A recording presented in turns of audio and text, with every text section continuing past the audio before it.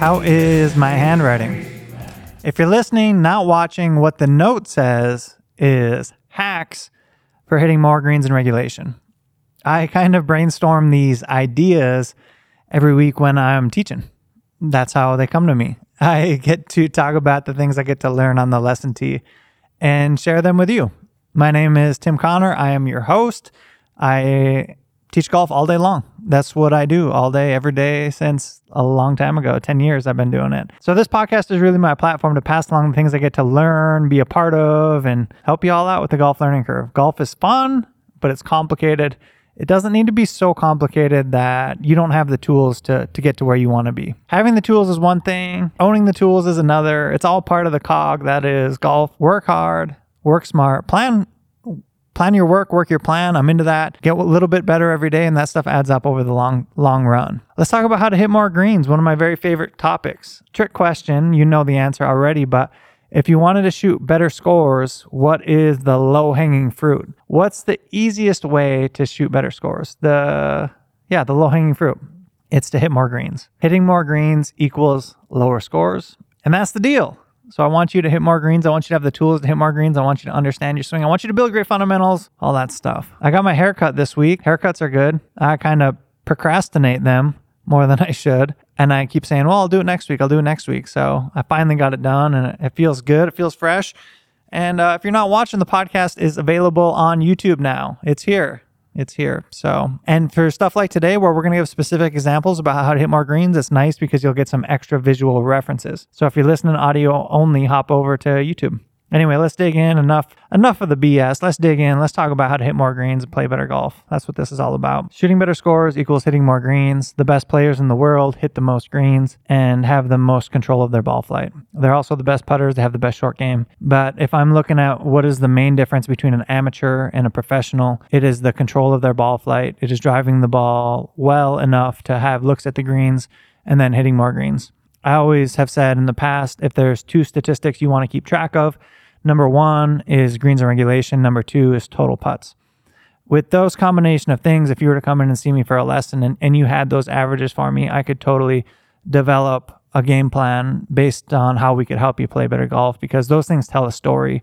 Basically, are you driving it well enough to hit the green, or are you hitting your irons good enough to hit the greens? Are you making good decisions? Are you missing short, missing long, missing right, missing left? All that stuff adds up. But if we're just talking about building a predictable ball flight, which I find to be ultra important for most everybody, having a predictable ball flight is what makes the game fun and also has that reward of hitting more greens. So predictable ball flight means three things to me. One, it's centeredness of contact. So hitting the ball near the middle of the club face, which is right in the middle horizontally, but vertically it's about 2 or 3 grooves up. A lot of people think it's higher than it really is, but when we're hitting the ball off the ground, the club is coming from a descending blow. And if your club is descending on the golf ball, you're likely to hit lower on the face than higher on the face. So the sweet spot is about 3 or 4 grooves up from the bottom. And so we want to hit it near the middle of the club face. We also want to hit the ground in front of the ball. Club comes down on a descending strike, hits the ball, and then it hits the grass just in front of the ball. So the bottom of your swing arc, or the low point, you'll hear me say this often on this podcast,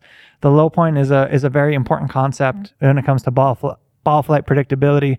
You need to be able to strike the ball and then the ground. The low point is just in front of the golf ball, or actually a couple inches in front of it if you're looking at the actual bottom of the swing arc. And that is ball first contact. So we want ball first contact, and then we want control of our club face. Now, our club face could point right, it could point left, but what the long game we want to play or strive for is we want our club face to be very square to the arc through the hitting area. We want the club to be very square. And the more square it is, the more often our ball is going to fly relatively straight. What we don't want is that opening and closing of the door through the hitting area. We don't want that. We want that club very much perpendicular to your swing arc. And your swing path also plays into all the stuff I'm talking about. But for today, I really want to focus on centeredness of hit as well as predictability of club face control. I actually find that swing paths tend to be a reaction to what the club face does. So if your club face is very open, most players will swing the club across the golf ball or to the left for a right-handed player, and that'll tend to spin the ball to the right. Or if they do hit it well, it's a pull hook, it's a pull slice. It doesn't have a lot of loft. And then a player with a more closed club face will generally swing more from the inside because that is the swing path that's going to help them hit the ball relatively straight relative to their club face. Now, I know that's a little bit down the weeds, not necessarily something you need to understand today, but just know that your swing path is an important part of the equation, and it's also often a reaction to the club face. That is, I've learned over time, and I find it to be very, very true for most people. So if you're out there and you're just working on your swing path without working on your club face, I would say you should circle back to working on the club face and then working on the swing path as an accessory to that. So to hit more greens, all this time you've been waiting, it's like, geez, Louise, let's talk about how to hit more greens. I find that the low-hanging fruit for most amateurs to just swing better, to have more control of their club face, is to swing with their arms straighter. For a right-handed player, often I find that means straightening the right arm away from them at the top of the backswing and making sure that when we swing through, our elbows are together. Keeping our elbows together is a good relative proximity that we can try to maintain through the golf swing to help us control the club face. So swinging with straight arms and keeping your elbows together is it's probably my favorite thing for somebody to do that just wants to build good habits. And good habits lead to a good swing, which leads to good scores, which leads to, ultimately having some predictability to your ball flight. The reason it's so important is that we keep our arms straight is that when our arms are straight, we're going to maintain control of the club versus arms bending, wrist bending, all of that stuff, dynamics changing through the hit. That is likely to not only change your club face angle, but also your dynamic loft. So it becomes really hard to have predictability. Now, there's always the person out there that we could call them a Karen, but they would be right in this department in that they were going to say, well, not every great swinger swings with their arms straight. Look at Jordan Spieth. Look at Ricky Fowler. Look at XYZ. There's plenty of professional players. I shouldn't say plenty, but there's handfuls of them that have a little bit of arm bend. And what I would say to that is they do have a little bit of arm bend, but generically speaking, their elbows are going to be mostly together. If we're really trying to construct a straight ball flight that we can trust, having a good, stable lead arm through the hitting area that's straight like a 2x4 without any bends or quirks or any goofy stuff going on is the easiest way to hit it straight the most often. Now, that's not necessarily something that you might even be able to accomplish. It may be something that you would chase forever and never accomplish that, and that's okay. It would depend a little bit on your body anatomy, what you could accomplish, and then how you could mold it into your golf swing.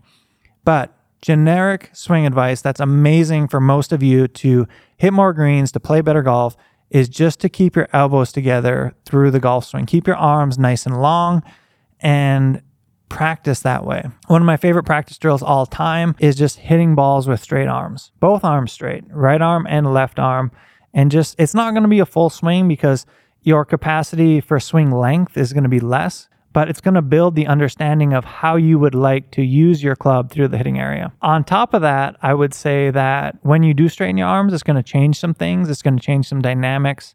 And I'm so glad we're talking about this today because I feel often that advice is given without knowing the pros and the cons and the changes that might come with it. So when you do swing with your arms straight, it's going to tend to lengthen the radius from the distance from your shoulder to the end of the club. So for some of you that may already be prone to hitting it on the heel, if you straighten your arms, you would be more likely to hit it on the heel. What I want you to know about this is that straightening your arms is the right thing to do, and then you need to make your adjustments to that as you're dialing it in. So everything kind of requires calibration, meaning that if you've learned something new, you then need to put it into your mind's memory, your muscle memory, and your body needs to learn to calibrate what it feels like to swing like that in time and space. Time and space. That's a funny way to say it, but it's true. So your arm should be straight. You should be learning that and then calibrating on top of that. The other thing I love about keeping your arms straight is that when the arms are straight, let me see if I can visualize this for you here. When your arms are straight, we're really controlling the club face in its truest fashion. Where I talked about earlier, if you bend your elbows or something, the club face changes. But if your arms are straight, we're in the most control of the club. And then we're learning what it really feels like to control the club face angle by the twisting or not twisting of the club shaft. which is the main thing that controls your club face angle. That's for another day though. I would say also on top of this that if you swing with your arm straight, you're likely to have your club face a little more open when you come through, just because often when a player flips the club or their elbow bends, it will actually close the face a little bit versus swinging with your arm straight. So just know that the way to undo that is to twist the grip or twist the shaft for a right-handed player counterclockwise to make it more straight. I loved this podcast today.